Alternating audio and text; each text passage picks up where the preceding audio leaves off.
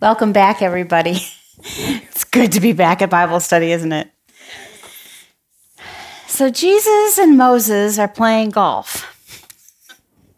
And they're on the 10th hole. And Moses hits the ball, and it heads straight for a pond. Just before the ball hits the water, the pond parts, and the ball rolls up onto the green. Jesus winds up and hits one about to the same spot. Jesus' ball hits the water, skips across. All of a sudden, lightning flashes and a ball drops from the sky. A fish swallows it. A bird picks up the fish and drops the ball onto a turtle that then walks over to the hole and drops it in. Moses turns to Jesus and says, "I hate it when your dad plays." That did not happen. But we will spend the rest of the time this morning talking about what did happen with Moses in the first 18 chapters of Exodus.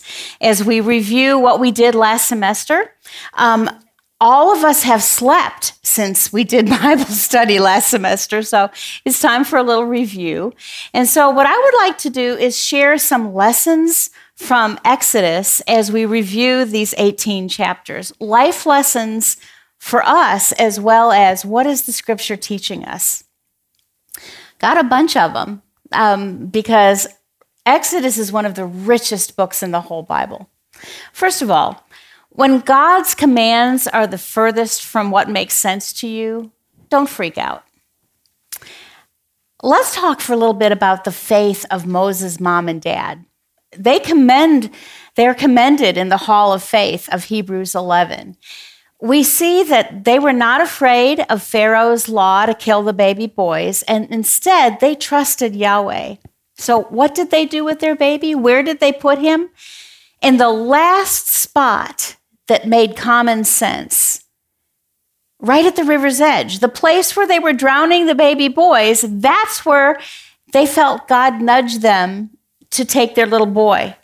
We would carry our little one as far from the river as possible, but they responded to the Spirit's leading, and they put him in a basket in the water, and God took care of him really, really well.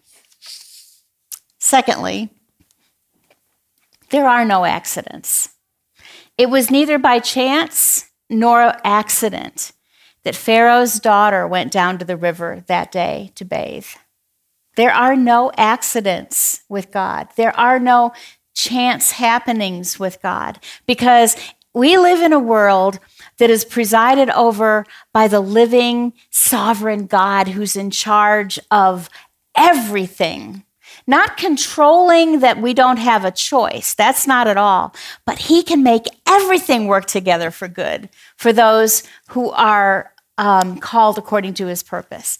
God is behind the scenes, ordering everything for his glory. Even our smallest actions are controlled by him. We see it in the story of Pharaoh's daughter. I saw it a couple weeks ago on a cruise. Ray and I went down to Galveston, which, as far as I'm concerned, the only reason you go to Galveston is to get on a cruise ship. And so in Cozumel, Ray and I got off the ship, and we're on the pier, and we're heading out for a day at the beach. And here come a couple of people who've already been shopping, and they're getting back on the ship. And suddenly I realized that this woman is wearing a green Watermark Women's Bible Study t-shirt. And I said, "You're from Watermark? You've got a Bible Study t-shirt on. Who are you?" "I'm Sue Boland." She goes, "You're Sue Boland?" I was wearing a Join the Journey t-shirt. She goes, "I read your comments on the journey." Turns out it was Kelly Nix. She and her husband helped start Watermark Fort Worth. Todd had just mentioned her and Scott like 2 weeks before, because Scott went to be with the Lord on December 16th. And they already had these cruise tickets bought. So they said, well, let's just go. If you're going to do that, when you're in shock is a really good time to go. God made sure that out of almost 4,000 people on that ship, that he arranged for us to meet when we both had time to visit and connect and find out how we could talk later. I just thought, Lord, you're just showing off. I just love that no accident thing you do. Another lesson is that God's in all the details. It was God who put it into the heart of the Egyptian princess to go to the river to bathe. It was God who sent her to that particular spot where the basket was nestled in among the reeds. It was God who caused her to be moved with compassion rather than some indignation at the defiance of her father's authority or something like that. When she beholds this weeping child, she responded with compassion that was all of God. It was God who had Miriam, Moses' sister, suggest that she just go get a Hebrew woman to wet nurse the child. And of course, that would be the baby's own mom. It was God who caused this princess to yield submissively to the suggestion of this little girl. And it was God who made the princess willing for his own mother to care for the little child, and she paid her to nurse her child for the first few years of his life. God was behind all those details. Don't think you can mess with the sovereign God. In Exodus 2:10, we read that the child grew, and the Moses' mom brought him to Pharaoh's daughter, and he became her son. And she named him Moses and said, because I drew him out of the water, because that's what Moses means, drawn out. Pharaoh said he wanted to deal wisely with the Israelites to keep them from leaving Egypt. And yet, in the end, God compels him to give board and lodging and education to the very man who would accomplish the very thing that Pharaoh was trying to prevent, having the Israelites leave Egypt. God just laughed, I think. Pharaoh's wisdom was turned to foolishness, and Satan's devices were defeated because you don't mess with the sovereign God of the universe. God's timing is all figured out in advance by math that we don't understand. See, Moses killed an Egyptian when he thought it was in secret, but he got busted. He was afraid Pharaoh would take vengeance on him, so he fled to Midian. But God's time for delivering Israel had not yet arrived. And Moses' way of achieving deliverance was not God's way. When Moses killed the Egyptian, that was 100% Moses and 0% God. That never works. So God made sure that Moses got busted, and he shut the door to Moses' desire to see his brothers delivered from slavery in his own way. And when God shuts a door for us to do something we want, and even if we feel called to do it, it doesn't necessarily mean that there's some fault in us. It may be because the time is not yet ripe.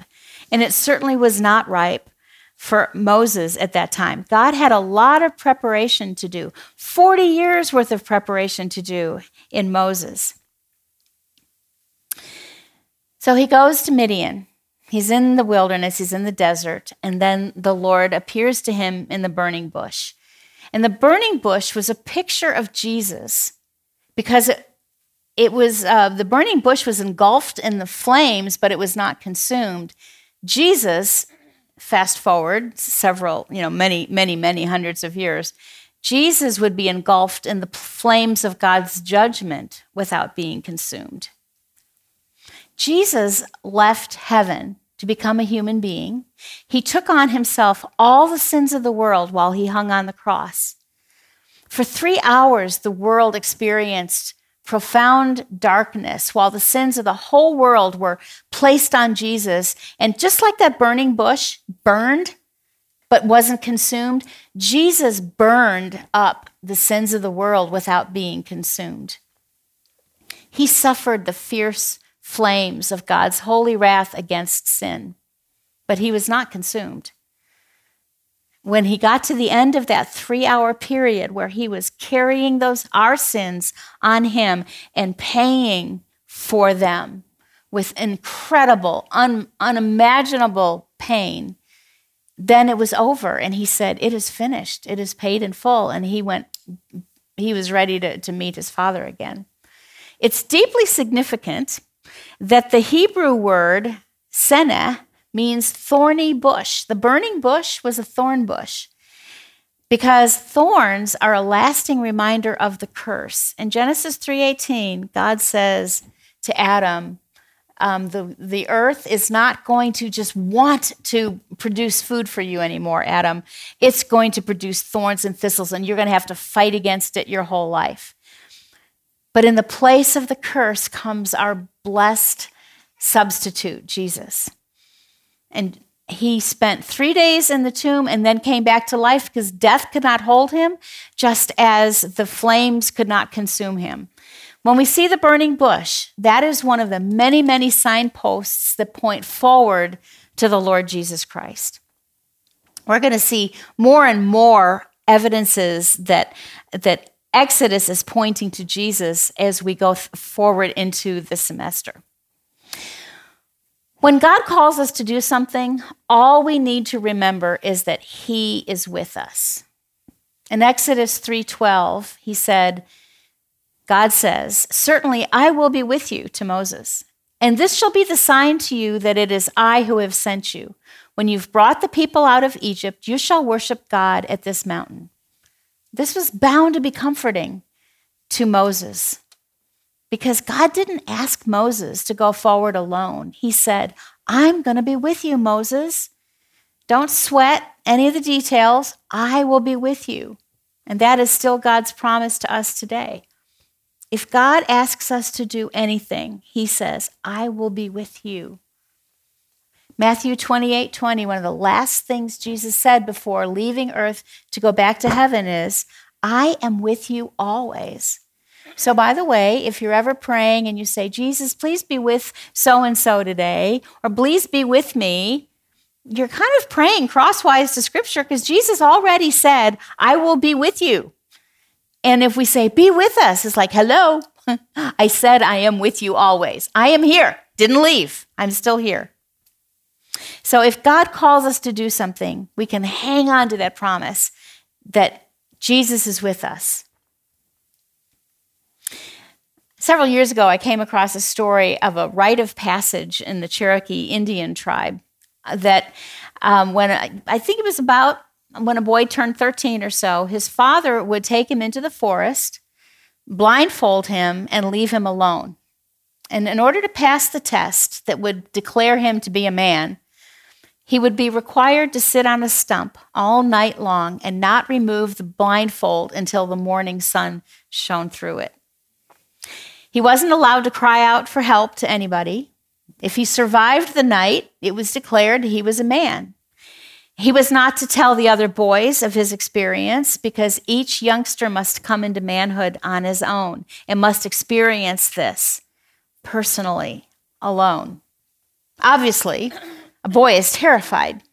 Being in the dark and blindfolded, his mind plays tricks on him.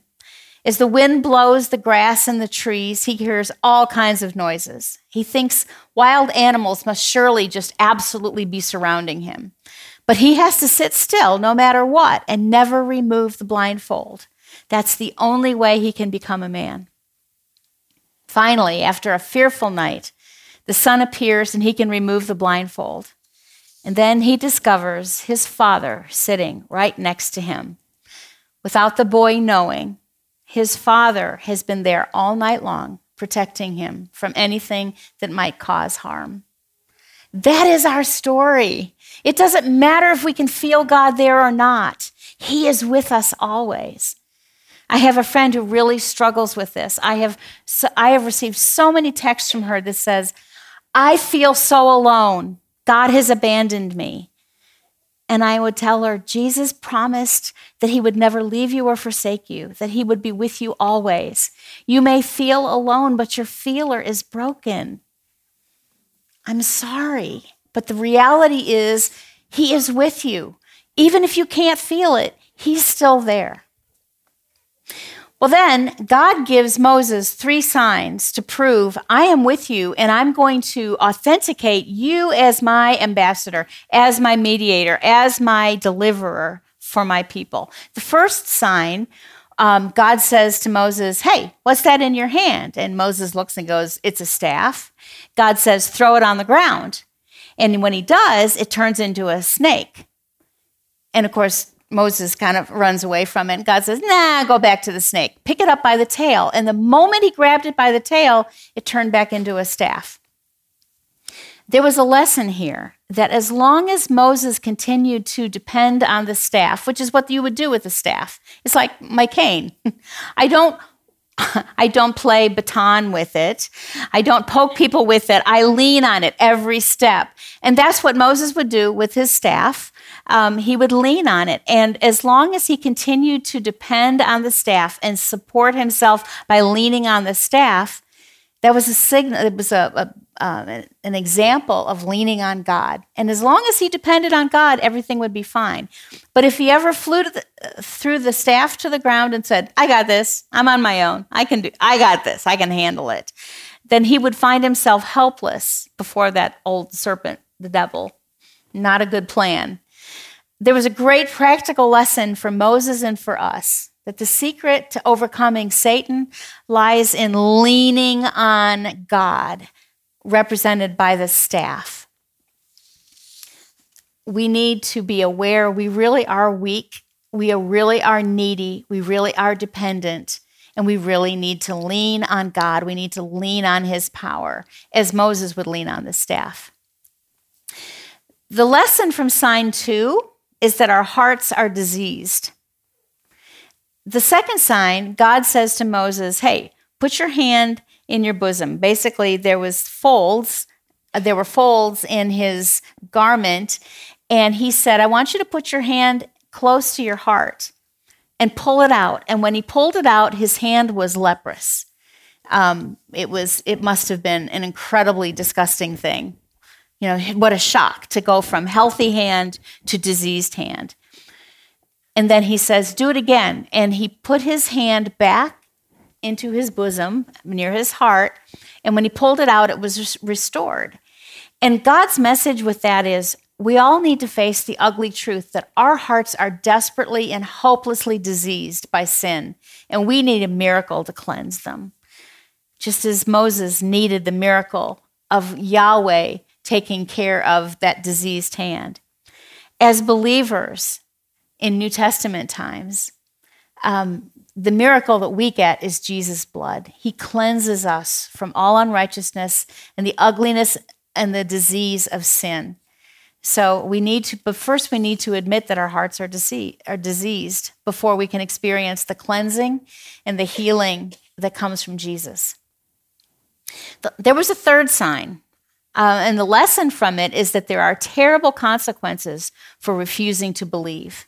The third sign is that God says, look, if they won't listen to you, if they won't believe you with the first two, resort to this third one. Take some Nile River water, pour it on the ground, it's going to turn into blood. The source of life in Egypt, the Nile River, would immediately be transformed into death. That third sign was to be worked only if the testimony of the first two is refused. That sign tells the consequences of refusing to believe what the other signs so plainly gave witness to.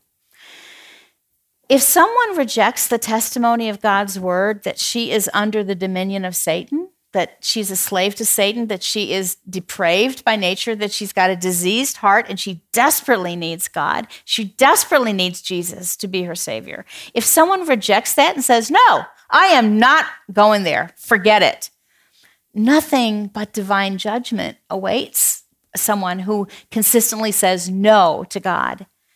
The water turning into blood speaks of life giving way to death. It anticipates the second death that awaits. On the other side of dying, hell is eternal separation from God. And if somebody goes through life consistently saying no, no, no to every time God reaches out to them, their life will segue into death. And that's what the lesson from sign number 3 was. Another lesson is that God is in charge of our gifts and our imperfections. In Exodus 4:10, Moses said to the Lord, "Please, Lord, I've never been eloquent, neither recently nor in time past, nor since you've spoken to your servant. I'm slow of speech and slow of tongue," which a lot of people have suggested that maybe he was a stutterer or he had a speech impediment of some kind. And then in Exodus 4:11, the Lord said to him, "Who made man's mouth? Or who makes him mute or deaf or seeing or blind? Is it not I, the Lord?" So if Moses says to God, "Hey, I've got a speech impediment," God says, "That's on me. I am the Lord God who determines how perfectly or imperfectly, what kind of body you're going to have. All the physical senses and the beauty and the design and the perfection of them are from the Creator. But all the imperfections that happen in life in a fallen world are also from Him. He's got a reason for every imperfection that we have. He's in control. He's got a purpose. He's got a plan. I have a precious friend who was born with a genetic anomaly. And you look at her and you instantly know she's not like other people. She's not a dwarf. She's not a little person, but she's very much shorter than anybody that I know. Not everything in her body is proportional. Her head is larger than the rest of her body. Her hands are not quite the same size as other people's. It affected this genetic thing, affected her hips so that she walks a little bit differently. And because she looks different and has since the moment she was born, she literally lived out every single school day of her life being bullied. From the first day of kindergarten to the last graduation day of high school, every single day she was bullied. And she has sustained so many soul wounds because of it. She has a deep desire to speak to the bullied and to tell them what she's learned about the goodness of God and that we can run to Him and allow Him to be our comforter. She also has a deep desire to love abandoned children and orphaned children. And she has this amazing ability then to have a testimony to those who aren't like others. And she was struggling. One day we were talking and she was struggling with the way that her body looks because she's so different from everybody else. And the Lord whispered to me, "Lisa is perfect for what I want her to do with her life because she has instant credibility for those that aren't like everybody else, for those who are other than, for those who are different, for those who've been abandoned in any way. All she has to do is show up and people instantly know that she has lived a very painful life. She is perfect for what I created her for." In her case, her imperfections that she has struggled with are absolutely perfect because our good, good God is able to cause wonderful things to come out of those things which cause us pain. Another lesson from Exodus is that sometimes when things go from bad to worse, it means things are right on track. Moses and Aaron approached Pharaoh and they delivered God's command, "Let my people go," and Pharaoh refused. Not only did he say, "No, I'm not going to let them go," but he turned up the heat on the quota of bricks that they had to produce, and they had to go get their own straw for it. That meant more pain and more unreasonableness, and their horrible lives became even worse. But God was arranging the set. He's a set designer, and He was arranging all the set decorations and the pieces and the furniture so that He would show up as the hero. It didn't mean He was losing control. It meant things were unfolding exactly the way He wanted them to, because there are no accidents, and a good and loving God is in control. About this time, we read that Pharaoh's heart was hard, and God hardened it further. And one of the lessons from Exodus is that hearts that God hardens are already hard to begin with.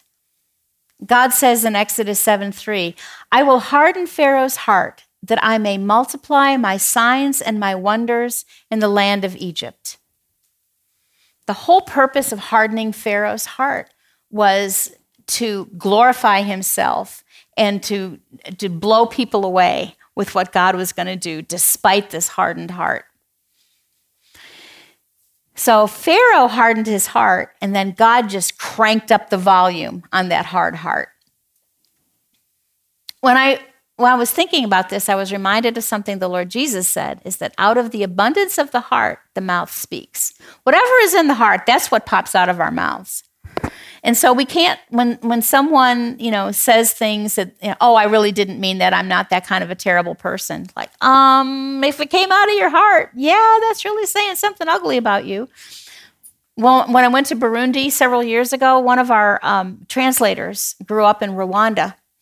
And when we were over there, she said, Sue, we have an African proverb, always believe a drunk man. Because all of his filters are gone.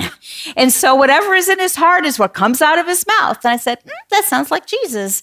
Out of the abundance of the heart, the mouth speaks. And so that hardness that came out of Pharaoh was already there to begin with. In Exodus 7:4, God says, when Pharaoh doesn't listen to you, I'm going to lay my hand on Egypt and I'm going to bring out my hosts, my people, the sons of Israel from the land of Egypt by great judgments. The Egyptians will know that I am the Lord when I stretch out my hand on Egypt and bring out the sons of Israel from their midst. God says, I'm hardening Pharaoh's heart and I am going to show the Egyptians that I am the Lord. And Pharaoh is not. So these verses supply us with one reason why the Lord hardened the hearts of Pharaoh and the Egyptians, in order that he might have full opportunity to display his amazing power. It was a dark, dark background, but the more contrast there is between dark and light, the more you see the light. That hardened heart was about turning up the darkness so that God's light could shine even brighter. The next lesson from Exodus is, please let the plagues give you the heebie-jeebies. We don't want to skip over these. They're horrible. It was a horrible, horrible thing to live through. They were a succession of terrible judgments that descended on Pharaoh and upon his land, these plagues of Egypt.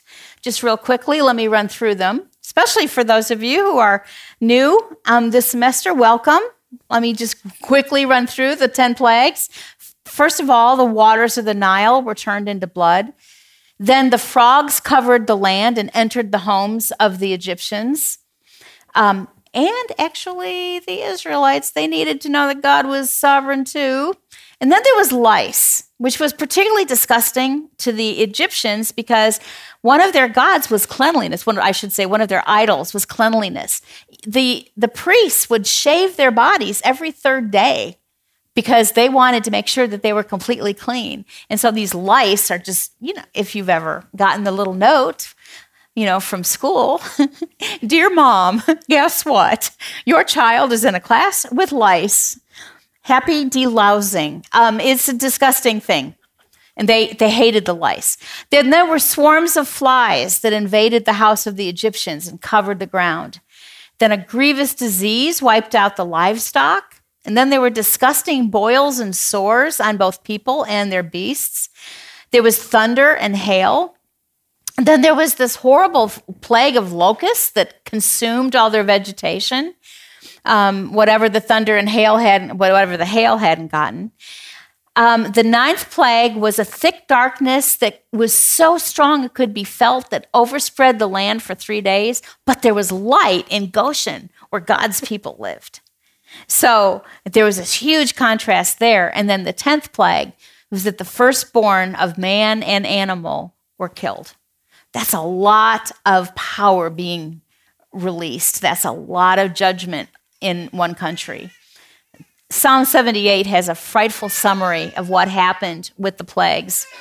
God sent upon them his burning anger, fury and indignation and trouble, a band of destroying angels. He leveled a path for his anger. He did not spare their soul from death, but gave over their life to the plague and smote all the firstborn of Egypt, the first issue of their virility in the tents of Ham. It was a bad, bad time. Praise God that we are not experiencing those plagues because we were protected by Jesus, but it was a bad time to be in Egypt. The next lesson is that sin requires death, but God provides a substitute. In Exodus 11:5, God said, "All the firstborn in the land of Egypt shall die, from the firstborn of the Pharaoh who sits on the throne, even to the firstborn of the slave girl who is behind the millstones, all the firstborn of the cattle as well." The Israelites and the Egyptians were both under the sentence of death. Every single place in Egypt was going to be visited by the angel of death, and the firstborn was going to die. But God provided a substitute for his people who would believe him and obey what he told them to do. It was the blood of the lamb that covered the sin of whoever smeared it on the doorposts and the lintels of their homes. This is a picture of Jesus Christ, the Lamb of God who takes away the sins of the world. One of the clearest connections between the Old Testament and Exodus and the New Testament is where Paul writes in 1 Corinthians 5:7 that Christ, our Passover lamb, has been sacrificed for us. The Passover lamb is one of the clearest pictures of the Lord Jesus who would come later that's in the Bible. Another lesson from Exodus is that God was looking for the blood of the lamb, and he still is.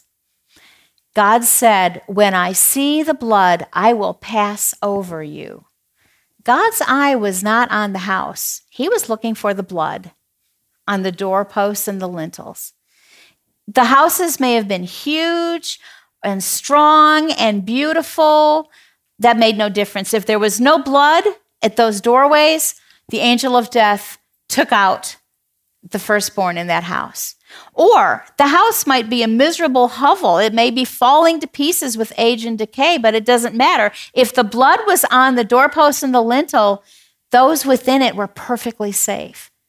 God wasn't looking at the house. He was looking at the blood. And God wasn't looking at the people in the house either. He was looking for the blood. So people could be descendants of Abraham. They could have been circumcised on the 8th day. Outwardly, they could have been walking blamelessly so far as the law is concerned. But if there was no blood on the doorposts, somebody was going to die in that house. It was their personal application of the shed blood, and that alone that protected people. And we are called today to personally appropriate the shed blood of Jesus to us. Another lesson, when we're afraid, we need to focus on God. Exodus 14:10 said, "As Pharaoh drew near, the sons of Israel looked, and behold, the Egyptians were marching after them, and they became very frightened. So the sons of Israel cried out to the Lord." After they left Egypt, they're bearing down on the Red Sea, and here come the Egyptians after them. And they were terrified. Why? Because they were looking at the Egyptians rather than looking at God. The cure for fear is to keep our focus on the Lord. To be occupied with our circumstances and our surroundings is fatal to our peace. It's just going to be like Peter, who got to walk on water as long as he was focused on Jesus. And then he noticed, oh, there's wind. Oh, there's waves. Oh, I'm wet. And he started to sink like a rock because he took his eyes off of Jesus. And the same thing happens. When we're sinking, when we're afraid, the Lord says, look at me. Look at me. That's always the antidote to fear, is to look at God. Look at Jesus. One of my favorite aspects of Exodus in terms of the lessons from this book is that if it looks like God has abandoned you, look again. On the shores of the Red Sea, it sure looked like Yahweh had abandoned his people. It looked like they were either going to be slaughtered or taken back into slavery, because here come the Egyptian army right after them. They're breathing down their necks. But appearances are very deceptive. God turned things around so quickly. We have to remember that appearances are deceptive and things are not always how they seem. I came across a story and years ago. I love the story. Don't try to parse the theology of this. Just kind of listen to the point. 2 traveling angels stopped to spend the night in the home of a wealthy family. The family was rude and refused to let the angels stay in the mansion's guest room. Instead, the angels were given a space in the cold basement. As they made their bed on the hard floor, the older angel saw a hole in the wall and he repaired it. When the younger angel asked why, the older angel replied, "Things aren't always what they seem." The next night, the pair came to rest at the house of a very poor but very hospitable farmer and his wife. After sharing what little food they had, the couple let the angels sleep in their bed where they could have a good night's rest. When the sun came up the next morning, the angels found the farmer and his wife in tears. Their only cow, whose milk had been their sole income, lay dead in the field. The younger angel was infuriated and asked the older angel, "How could you let this happen? The first man had everything, yet you helped him. The second family had little, and they were willing to share everything, and you let their cow die." "Things aren't always what they seem," the older angel replied. "When we stayed in the basement of the mansion, I noticed there was gold stored in the hole of that wall. Since the owner was so obsessed with greed and unwilling to share his good fortune, I sealed the wall so he couldn't find it. Then last night, as we slept in the farmer's bed, the angel of death came for his wife. I told him to take the cow instead." Things are not always as they seem. Now, you see what I mean? Don't parse the theology. It's terrible theology, but I love the story that things are not always what they seem. And that's one of the things that I constantly try to remind myself, that all the available facts are not all the facts. We never see the whole picture. God was right there with his people, with the Egyptians breathing down their necks like, "We're gonna die." And God's like, "Oh, no. I haven't even begun to show up and show off yet." Things are not always as they seem. Keep our eyes focused on the Lord and trust him. Another lesson is that the wilderness is not home and it's not fun. It's the lifeless, barren place we journey through on our way to home, which is heaven with Jesus. The people of Israel experienced 3 days and no water. Sometimes God lets us be thirsty so that we'll turn to him as the source of living water. He deliberately gives us needs and strong desires so that he can meet those needs. Then they get to a place where there's water at Marah, and they discover that the water is bitter. And that's a lesson that the joys and pleasures of the world will not satisfy, because we've been given a new life in Christ that has nothing in common with the world. When we expect a smooth and easy path, we are expecting God to be nice and kind and let life be smooth for us. And then we equate our expectations of what God should do with his goodness. And when God doesn't measure up to our expectations, we go, he's not good, because we think our expectations of what God should do is the display of his goodness or not. And so when we start getting mad at God because I was expecting you to do this, I asked and I claimed it, and you didn't come through, you're obviously not good. God says, this is about your expectations. It's not about what I actually promised. Scripture says that there are pleasures forevermore found at God's right hand, not in the wilderness, not on earth. The wilderness is not home, and it's not fun.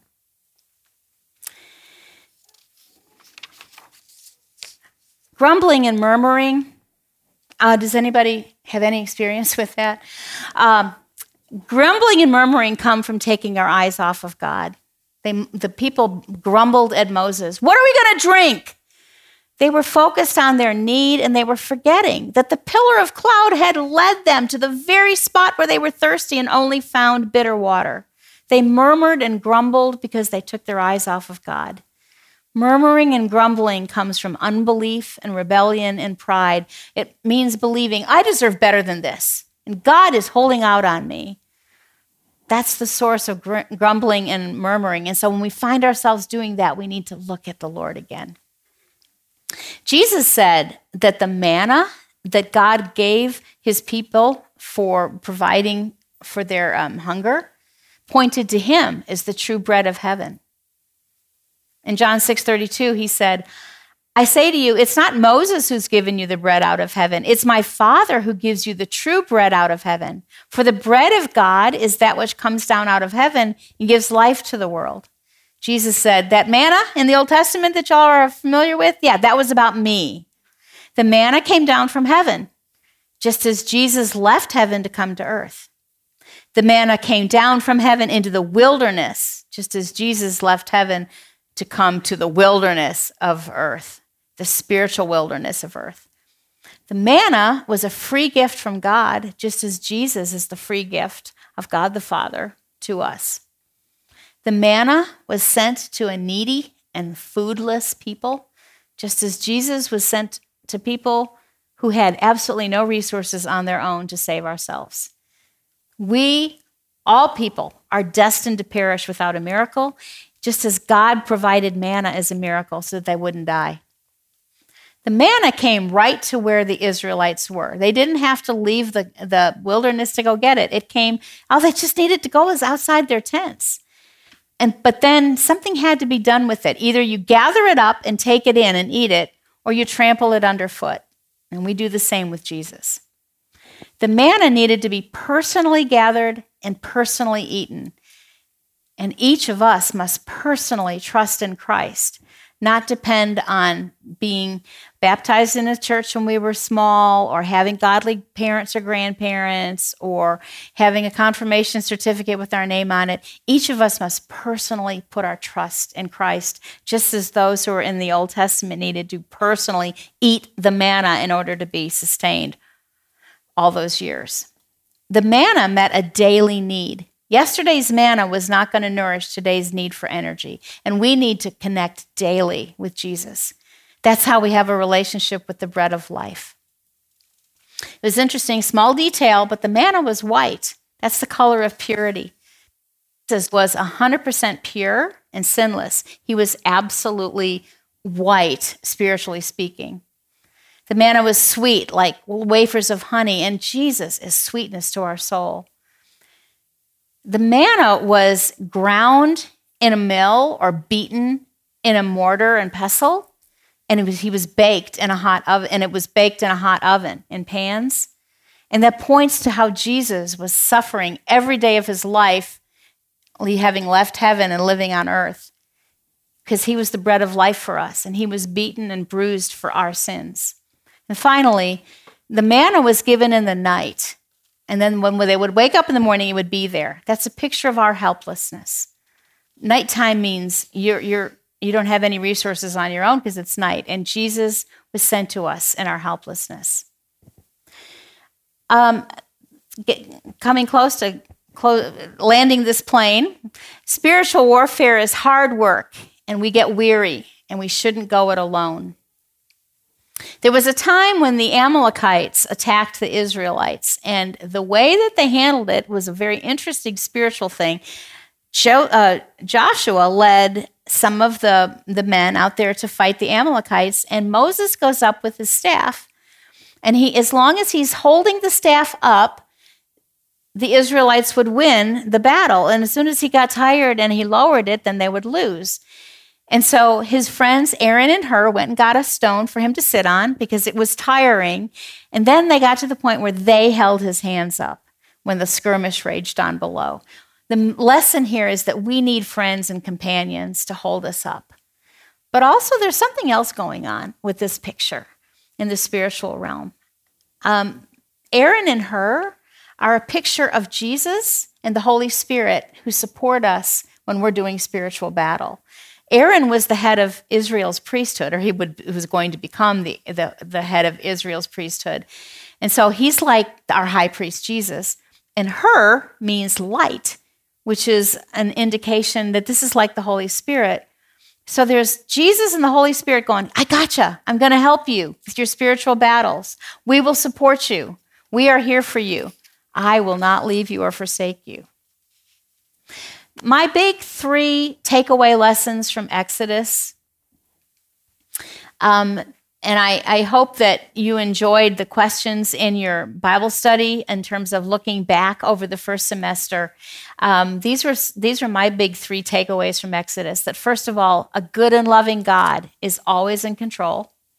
Secondly, God always keeps his promises, even the teeny tiny ones. And third, we can see signposts pointing to Jesus on every page of Exodus. We'll develop that more as this semester develops later. Let me pray. Father, I just thank you so much for this time that we've had in your house, worshiping you through studying your word. Thank you for the teachers and the writers and the commentators and the people that have struggled with your word to make it clear to the rest of us. Thank you that there are so many life lessons to take away from Exodus. And Lord, I just pray that you would imprint the ones you especially want each of us to take away on our hearts. And I pray that you would give us someone to share that with before the end of the day. What is it that we heard from you today? Where did we feel that gentle pressure on our hearts where you say, that place right there, that's what I want to deal with? Or where we felt your nudge bringing us to a new understanding or a new behavior or something to repent of or give up. Lord, show us clearly what it is that you want us to do differently because we've been in your word. We've been looking at Exodus today. I thank you for this time we've had together. I thank you for the sweetness of small group time. And Lord, I just pray that everybody would have a blast in their small group as we go there now. In Jesus' name, amen. Amen. Thank you, Sue. So you are dismissed to go to your small groups.